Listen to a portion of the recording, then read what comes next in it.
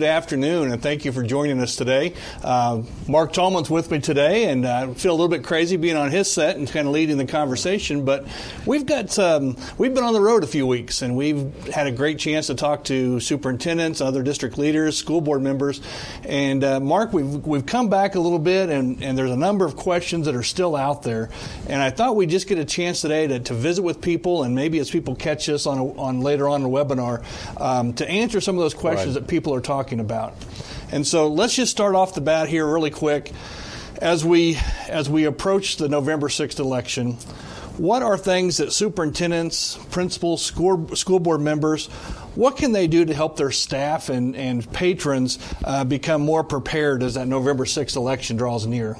Well, I mean, the starting point, obviously, is just to encourage people to participate, to participate in the process. And our organizations and others, with a lot of leadership from the service centers around the state, have put together a great campaign that I hope people are using, and it's never too late to get involved, that has ready-made messages you can send talking about when you need to register to vote, how you can register to vote online, extremely simple, then what the deadlines are for applying to vote in advance if you wish, or when the actual day is leading up to that.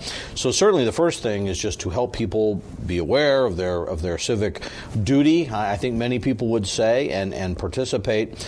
And then the second thing, I think, is just to help answer questions and share information about issues. We've often talked that a lot of people wonder the line they can walk, and I think the best thing I always say to remember that officially a school district has to treat political campaigns the same way you do a bond issue.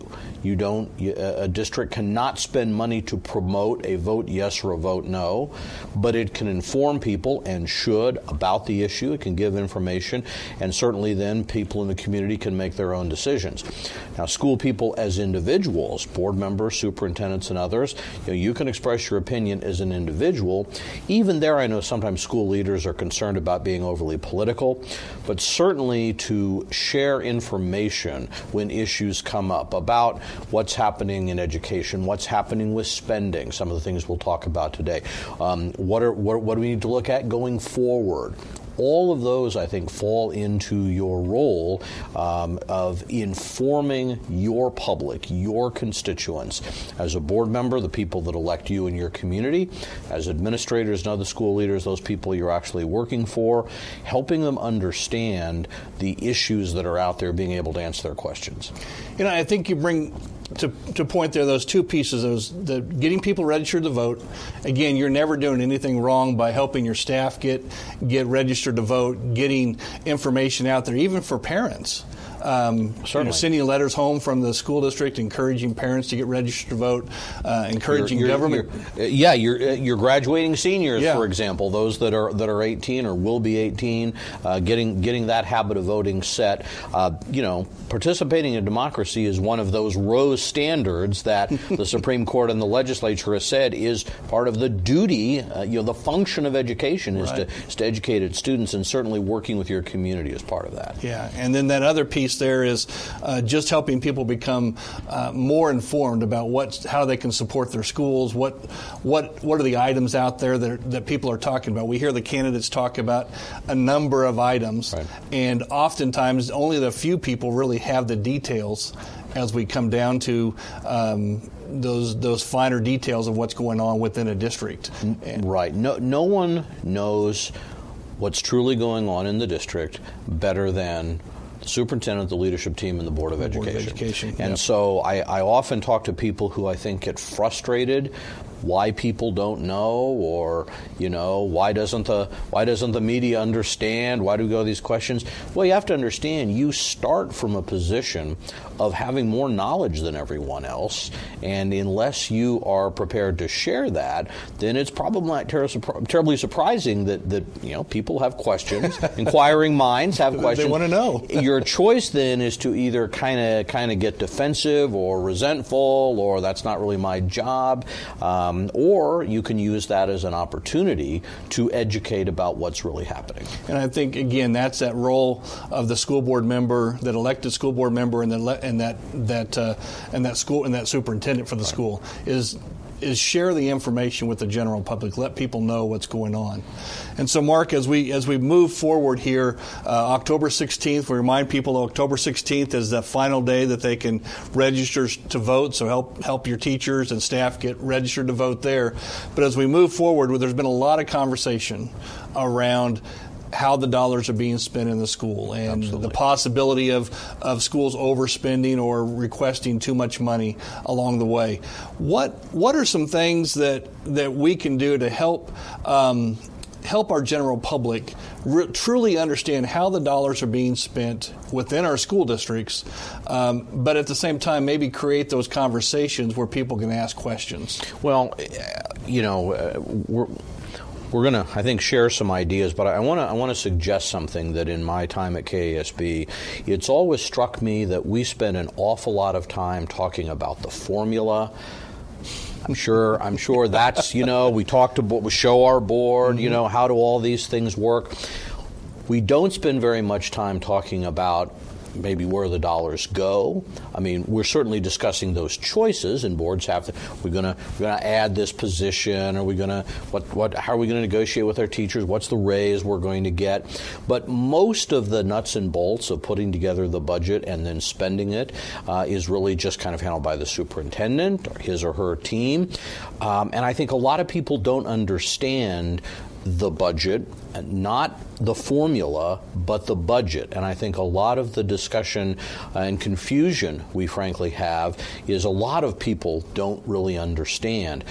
One of the things that I think many people forget in this whole issue of dollars to the classroom, you first have to understand that school district budgets, which all of you out there in your district have just approved and just published, right, are required to budget based on what are called functions. Mm-hmm. And the biggest one is called instruction, and that's basically teacher salaries, paras, aides, coaches, people who directly are involved with students in teaching things, and then classroom materials and supplies. That is called instruction. That function is defined by the federal government. It's now defined in state law. And where we get this hang-up, I think, is because people talk about this idea, well, we want to know what dollars are getting to the classroom. Well, dollars to the classroom isn't defined exactly. There's a state law which sets a policy goal that says 65% of money provided by the state, and that's not really defined either, is supposed to go to the classroom or instruction. Because there's no definition of the classroom, but instruction is defined, when people say, well, only 53 cents out of every dollar makes it to the classroom, they're talking about the fact that 53% of all spending basically goes to teachers and paras and people directly in the classroom. Most people are not aware of the names of all those other functions. Okay, and so that's why I think it's real critical to become and again, it's all in your budget. I mean, Go to your budget at a glance, go to your budget profile. I don't think we probably look at it very much that way. And we talked about the budget at a glance earlier this week, or early last week, and we kind of broke it down a little bit and really identified, unless you know what's in each of those line items, you still don't know how that money is being spent, because those are broad topics. And there's a lot of different pieces that go into each one of those budget lines. But a way I think of thinking about it, and we're deliberately trying to keep this just a conversation, is to think, those functions are really based on what do school districts do. So what do you do? Well, of course you teach, right? Everyone understands that. But you also support kids in different ways. So counselors and nurses and social workers and psychologists. That's called student support. Well, you also have libraries and media centers, professional development. You do testing. You have curriculum specialists and technology, all of the things. Well, that's called instructional support. You get kids to school and home and to activities. That functions transportation. We feed students. That function is, I mean, it's generally called food service. It's kind of technically in a category called non-instructional services. But I think, frankly, since that term was developed, there's been more and more understanding that nutrition has a big impact, plays a vital role in learning as well. Maybe that should be relabeled. But again, these are categories that have been used forever. So those are all things. Oh, and then, of course, at the school building, we have a principal and maybe some of those assistant principals we talk about that work with kids and teachers and evaluate students and do discipline and do safety and manage activities and all of those things, all, of course, of which are dedicated to students. So if you look at your budget, you're probably going to find about 3/4 of what you spend is right there. Well, what's the rest of it? Well, then, unless we go to an all-online world, you have to have a building. You got the old brick and mortar. That's right. Out there. You have to build the building or repair the building and equip the building, and then you have to operate the building. So you need utilities, heat and light and cooling and cleaning. You need to secure the building. So school safety. The legislature last year provided $5 million that had to be matched for school safety. That's not dollars in the classroom. Okay, right. But it's necessary. That's right. It's necessarily dollars that the legislature felt apparently was pretty important. Well, that's not in that category. If you take those things, building, bond, paying off bonds, those things, building operations, that's about another 20-some%. So then the final things you have are basically general administration, the superintendent's office, those expenses, and central services is the category, and that's really things like payroll and accounting and those kinds of things, which frankly in many small districts are probably exactly the same. They're tied up. In a large district, you may have a payroll office and all of that. Statewide, that's less than 5%. So there's, I think, this dichotomy, people saying, well, if only 54% or barely half the money gets to the classroom, all the rest is just administration or overhead or waste. Well, no, what I think most people would say is truly administration, running the operation, is less than 5% statewide. Now, these are going to vary by individual districts. Right. If you're a district that has a bond issue, you obviously have a lot more debt service than one that doesn't. But if you don't have a recent building, you may have more operations. Exactly right. In fact, we've studied and looked at that. If you're a district that has a lot of transportation, widely diverse district, or frankly, a lot of kids for safety reasons, your transportation costs may differ. If you have more kids choosing to eat at your school, your food service costs may be different. And of course, the other thing we find is that the smaller the district is, it often has less of those sort of student instructional supports, because in the very small district, the superintendent or the principal has multiple roles. Yeah. But the fact is, those probably don't vary dramatically. And again, if you just look at your budget at a glance, kind of gives a high-level thing. I just happen to look today your budget profile. For each of those functional categories, your budget lists what you are budgeted to spend from every fund and a total. So I think the key here to understand is when people are talking about not enough getting to the classroom, well, then the question has to be asked, so what do you want to stop doing or shift? So before we get there, Rob, let's put up Mark's graph there, and this is something Mark put out in a blog earlier this month, earlier in September. And so as we look at this, we can see our general instruction right here, Mark. Right. And so in order for us to put more money into instruction, directly into instruction, what has to happen? Well, very, very simple. One of two things either has to happen. You have to add a lot more money to instruction and nothing else. That would increase. Or you can take money away from other areas and shift it there. Problem is that when you go through that, and let's just start with that little blue slice at the top, which shows us that we basically spend statewide about 2% on general administration, 2% on central services. So if, let's say we cut that in half, somehow we were managed to eliminate half the administration. Now, I've never seen anyone suggest that that's possible, but if you did that, that would only save to reallocate 2%. That gets you from 54% to 56%. Statewide. So let's look at some other things on that wheel. Well, debt services. Well, unless you're going to default on your bonds, you're not going to change that very much. Facilities acquisition and construction. Those are basically the current capital outlay cost. Well, you could stop repairing your buildings.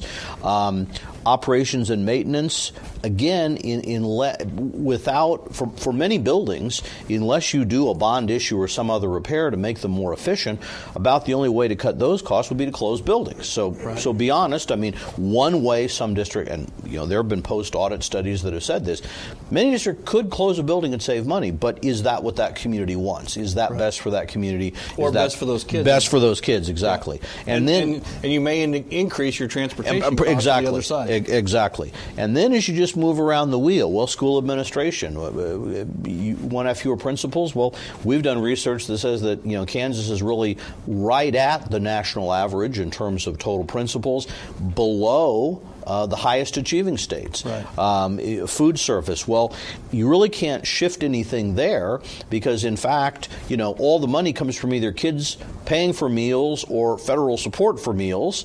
Right. So unless you have some general fund support. And some data on that is we don't receive any more money for free and reduced students than we have in the past, correct? Correct. But our expenses continue to grow. Right. In the food service area. So well, some districts could probably, if you're providing some transfers, you could transfer that to general fund, but that's going to raise prices on families and kids for meal support. Transportation, well, you could cut support for kids less than 2.5 miles, but as we know, for many districts, that's for safety, that's for attendance, that's because the community wants that and supports that. Instructional staff, well, you could close your library, you could do less technology support. I suppose you could test students a little bit less, but I don't think the legislature in the state has much interest in that. There's a lot of requirements there. So finally, you're left with student support. Well, would our kids be better off with fewer counselors or fewer nurses or many positions, which actually have been caught in the last decade, and we've just been trying to build back up. And now we're trying to build them back up. That's right. Yeah. So I think the obligation comes if you're talking about shifting 10%, 20% in that area. You have to have a conversation about how dramatically different your district would have to be. What we find is that Kansas is really pretty typical among other states. Actually, among our operating budget, a larger percent of money goes to instruction than we're something like 12th or 15th in the country in terms of the highest percentage. So if you're looking just at that right. chart, when you look just at instruction, we're 12th or 13th in the nation. As a percent of our operating budget. Okay. And that's I think key, because that's another thing to understand is that you've and Rob, put that chart up one more time. We keep asking to put that back up. So if you look at the pink portion and facilities acquisition and construction, that's really what is non-operations. That's capital expenditures. Mm-hmm. Well, all of that service is basically coming from bond issues that couldn't be shifted, and much of the rest comes from capital outlay dollars, which are set by your mill levy. In fact, it's those items that school districts and voters have a little more control over. Virtually everything in green and the operations and maintenance red in the blue, the total amount you can spend there, your operating budget, that's what's really set by the state through the base aid, through weightings, and then caps on the local option budget. So districts can't just say, well, we're not going to spend as much on bonds or capital outlay. We're going to transfer this over to the general fund. Can't really do that. Now they can. They do have flexibility within those pieces. But again, when you compare to other states and look at operations and not capital costs, then we find that Kansas really ranks pretty high in that area already. Yeah. And I think it ought to be said, too, that our districts and our school boards and our superintendents do a great job of keeping a close eye on that debt service. And if there's ways to save $1, they're looking at those at all times, and how they can save the community tax dollars, save the school district dollars, and get those debts reduced. But correct. But I do know, traveling the state, we have a number of districts that maybe haven't seen the growth as some districts, and so they haven't done building projects, or they haven't done. But you see their capital outlay being a little bit higher because they have continual improvements that they have to maintain in those buildings. There's roofs and parking lots and nip tucks and sure. The bricks. We have I don't remember the number of districts. Many don't have bond issues. Many do. I think it's still something like 80 districts of our 286 have no capital outlay levy. either the board hasn't presented it or the community hasn't supported it. They're having to make their capital expenditures out of other functions. That tends to make a difference as well. And so to some extent, what we spend in these areas is really what the community supports. Schools are sometimes criticized, well, your buildings are too lavish. Well, those are all approved by voters. And although there is state aid for lower wealth districts, the way the formula works, even with state aid, those districts are actually paying a higher amount for that money. State aid brings it down a little bit. It doesn't make it less expensive. It's actually still a little bit more expensive. It just keeps it from being dramatic differences. So these are things that apparently voters, often legislators talk about, well, let the people decide. Right. These are cases where the public has decided. So as we look at this, and Rob has got a graphic for us too, this is something you can do in your own district to help your public, help your general public and your teaching staff understand where your budget goes. And so Wichita was gracious enough to share their graphic with us. And so as we look at the Wichita district, you have in the blue there that general instruction, which is almost identical to the state. Now, they've recategorized some of the other items just a little bit different. Mark, just help us understand well, those. And again, it kind of just depends. The easiest thing to do is what we did, is just pull those top level functions.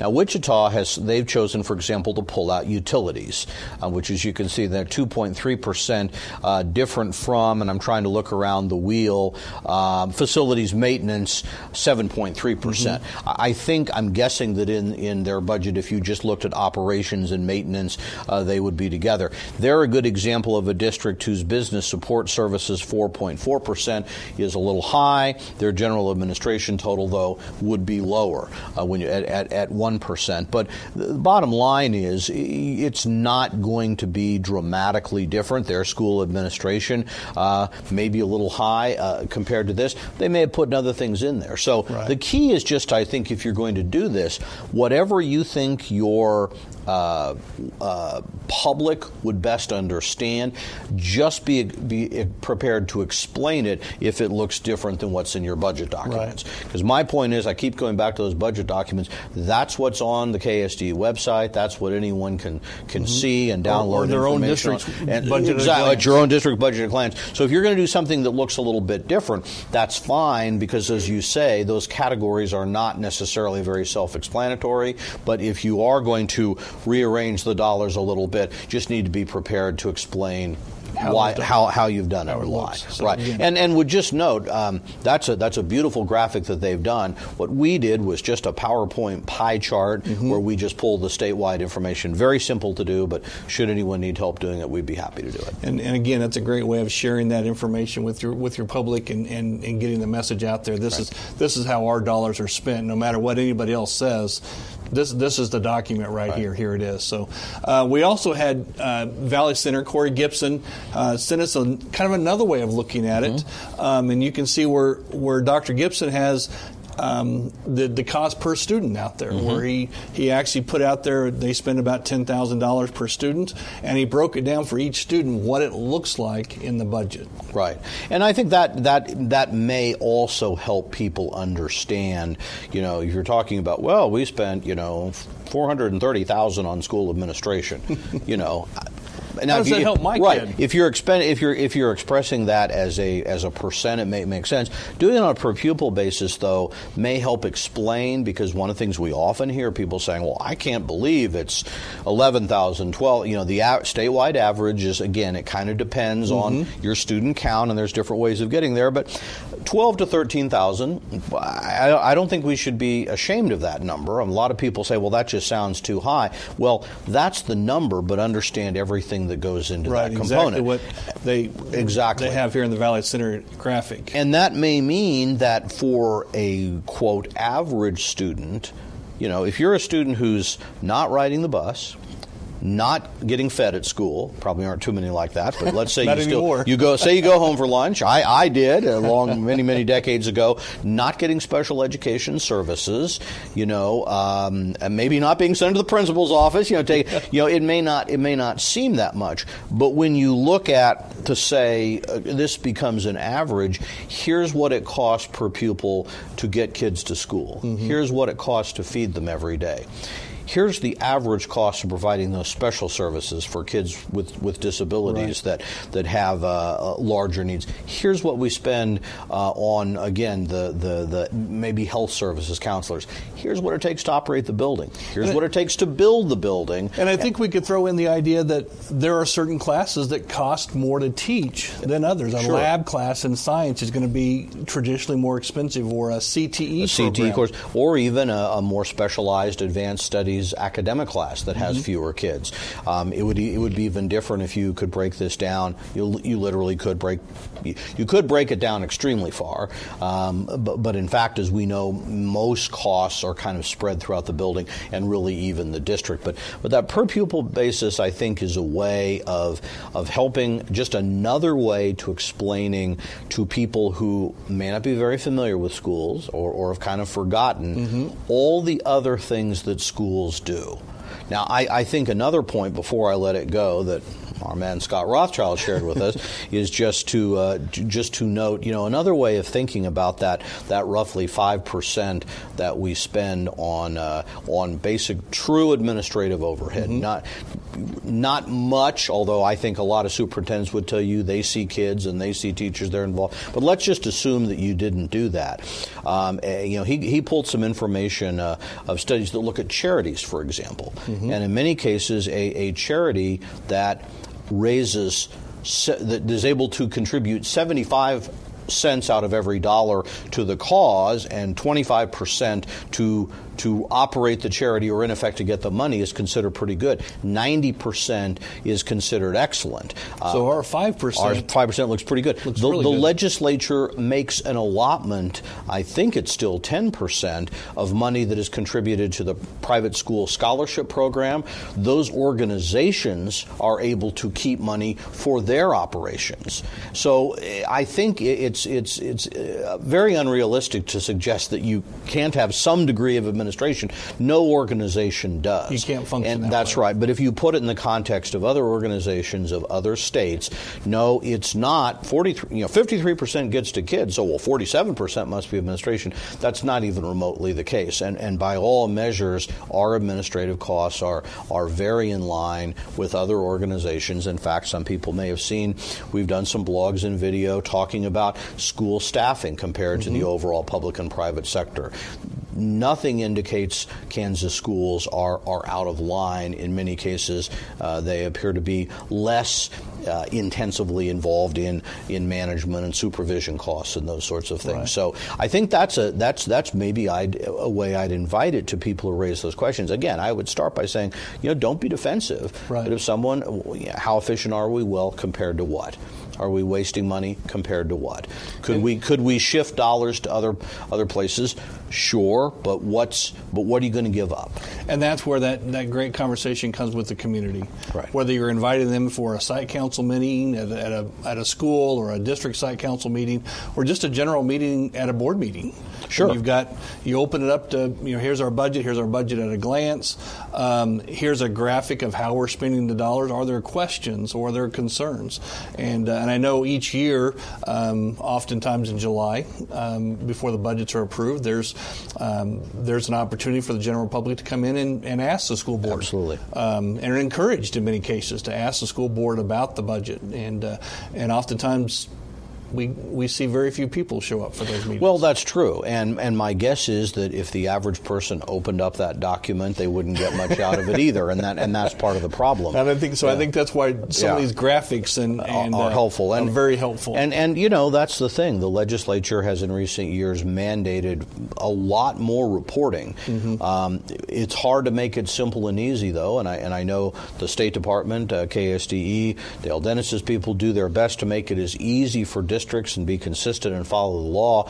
But the point is that still doesn't make it incredibly user friendly. And I think you talk about meetings, but I would just encourage our school leaders. Most of you now you have Facebook pages and Twitter accounts, and so do your individual board members and all of that. You may you have newsletters and everything. Well, that's where you can discuss these things. Kind of take a topic, and certainly one that everyone's concerned about right now. Is this the way we spend money? Well, right. Spend some time talking about how you spend money. money, how it's changed, how the board makes decisions around what priorities ought to be. And I think one of the, you talked about a little bit earlier, school security. As we look at hiring resource officers, or we hire retired police officers to come into our schools as security personnel, again, we start seeing a brand new shift in our school budgets, maybe away from instruction to, again, more school support for school security officers. And where I think is the question is, my guess is that most people, it would not occur to them that putting a school resource officer in your building to keep it safe would not be considered dollars to the class. Maybe I'm wrong.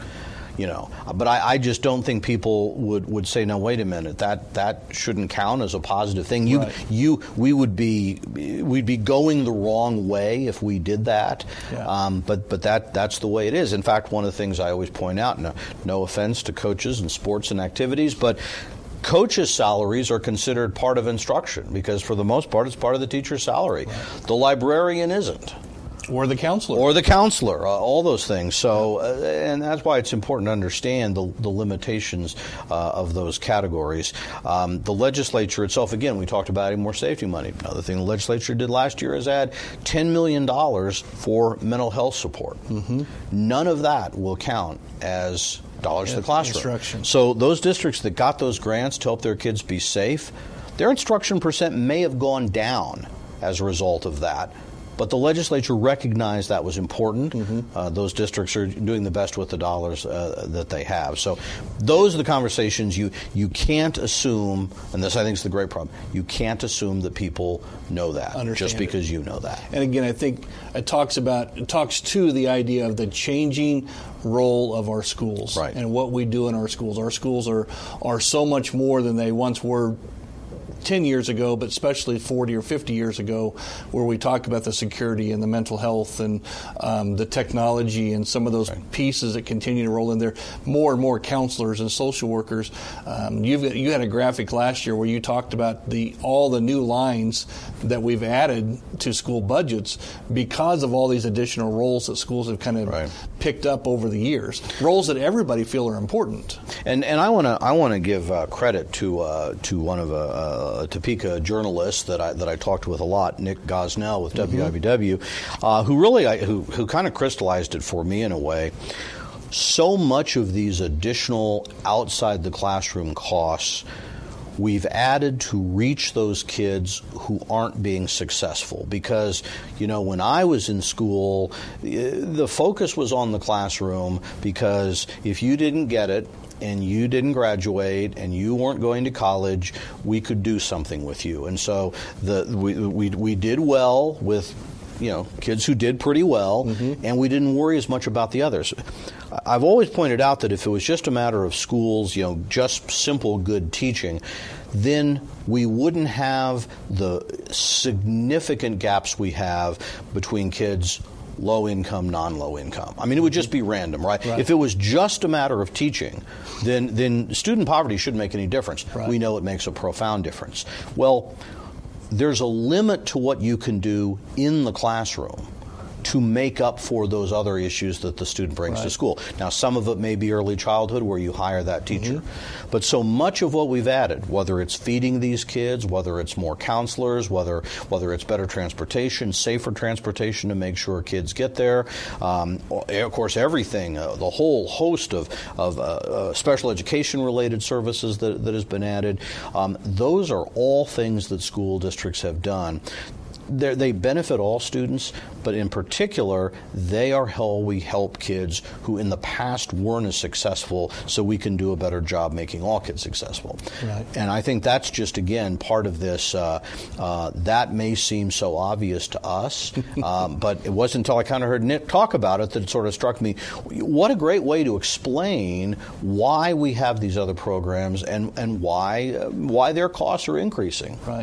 And that really kind of brings us to our final topic today is what can our school leaders do to help keep their community and patrons informed of what the future looks like? Because, again, as we see where we're going with the Kansas Can initiative, the school redesigns, the increased need for mental health and early childhood and who knows what's out there. Those are rising cost, increasing cost, and professional development and the redesign of what we do with our staffs.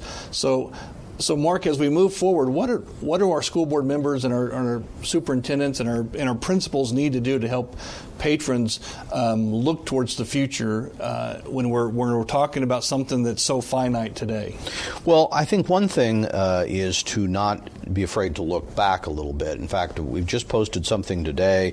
We have new data from the U.S. Census Bureau that shows, again, in 2017, we made progress as a state in terms of things like our graduation rate, post-secondary participation.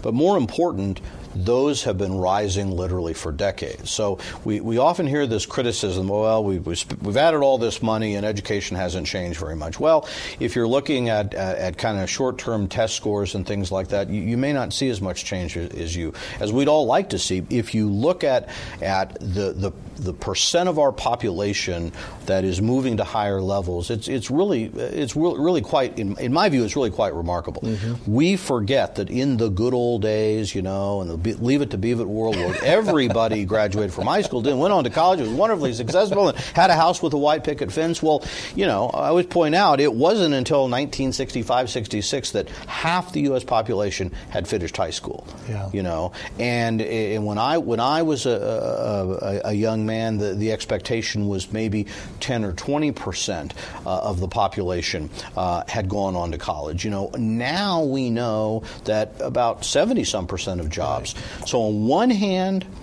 note that we have made progress, and we've done it by investing in resources, but we also know it isn't enough. We have to continue to get better.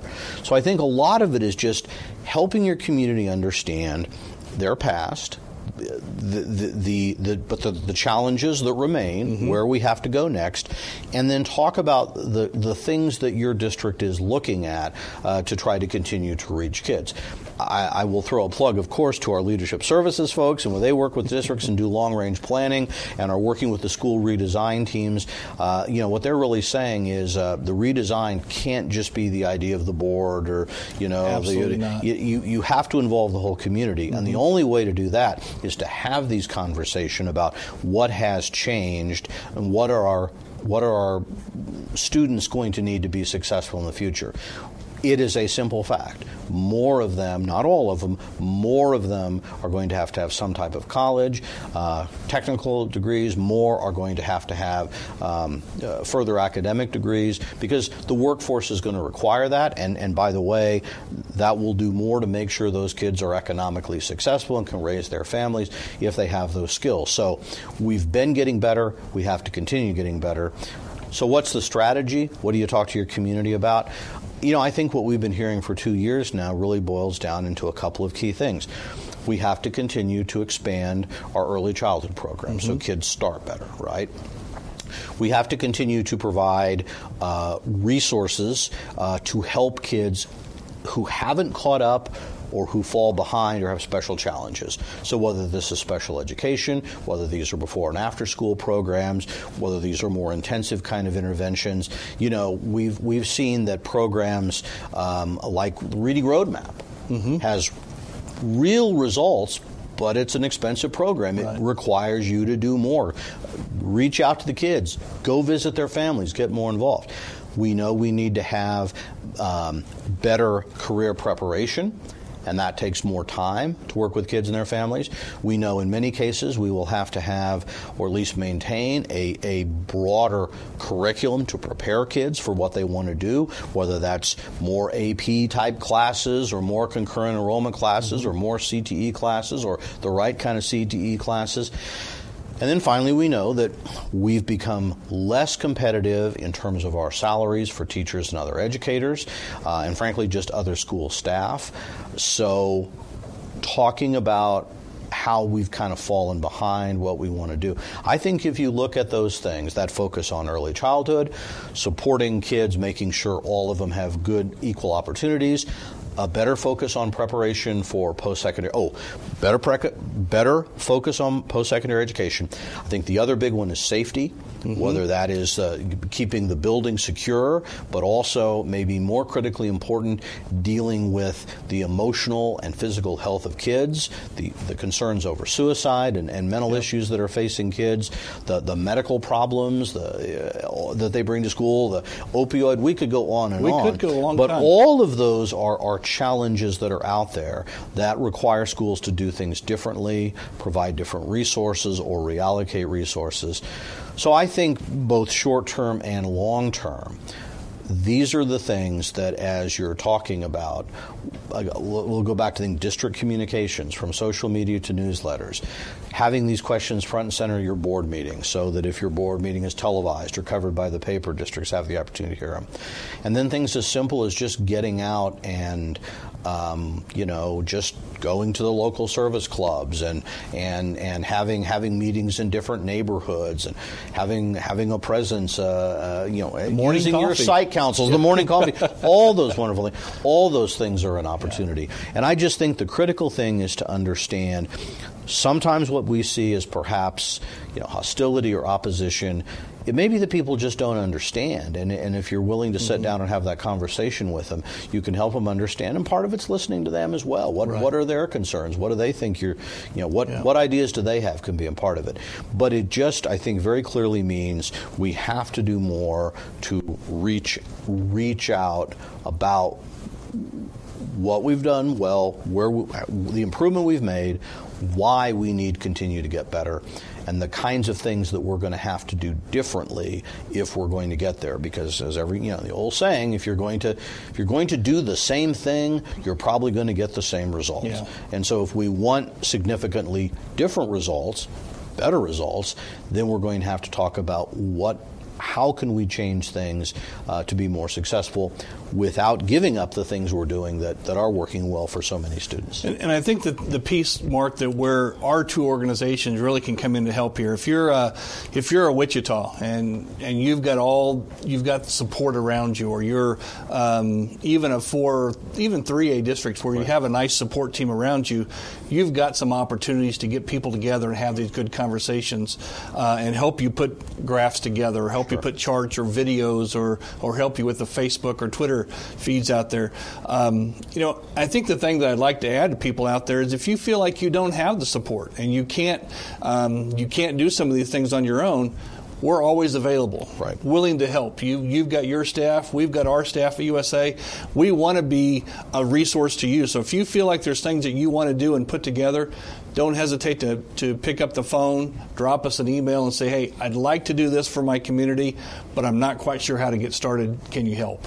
And just something, that I would add, I hope everyone knows, but I know not everyone does know, that we at KASB put out virtually daily an email update that links to many of the resources I'm going to mention. If you're not getting that, you've either told us you don't want to, haven't given us an email, or it's being blocked. And so if you're not getting it, and that sounds fantastic, check your spam, check your junk mail, or check with us. But as part of that, we regularly, I do a regular blog on various issues. We're trying to produce charts and graphs that might give you ideas. We're doing videos like this, podcasts. We try to do that. We've really stepped that up.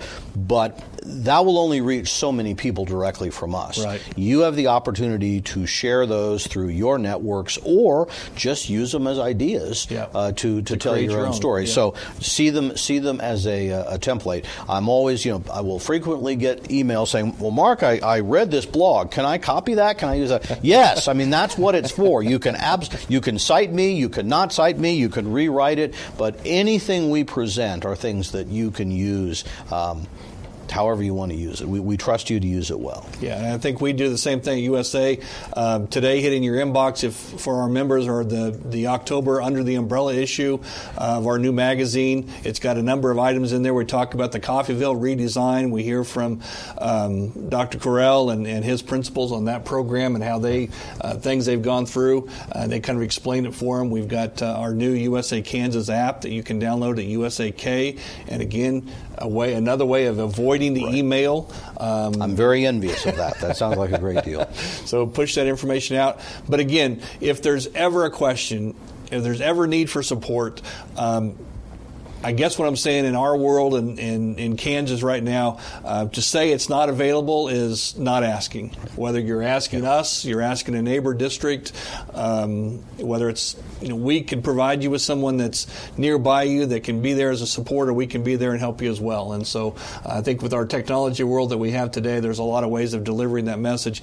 And it's not so much encouragement anymore as it really is part of your job, isn't it? As a superintendent, as a school board member, delivering that information and being that spokesman for kids and for Kansas schools is really what we need to be doing. If the people, the public, doesn't understand what we're doing and support it, then there isn't going to be the support at the board level. There's not going to be support at the legislative level, the governor's level, the state board level, to do the things that I think most leaders need to be done. So if we're committed to continue to improve our educational outcomes, and we're committed to doing things like redesigning schools, then the only way to be successful, really, is to make sure that that the public from the local level, spreading all across the state, understands why, what we're doing, feels they have some ownership in it, right. and not just the schools are out doing this on their own, or this is a top-down thing. Right. That's where we get into trouble. Helping people understand where their dollars are going. Yes. The dollars that they're spending. So, well, Mark, thanks for spending time with us. Rob and Jerry behind the scene back here, thank you for our support. But again, we're on the road this week. We'll be in Lawrence tonight at 5:30. We'll be in Emporia tomorrow, McPherson on Wednesday, and Manhattan on Thursday. And then we take a week off, and then we're at Garden City, Colby, Beloit, the third weekend of October. So a lot of folks still to see. We hope you'll come out and join us and give us feedback to this and other things. Yep. Thanks again.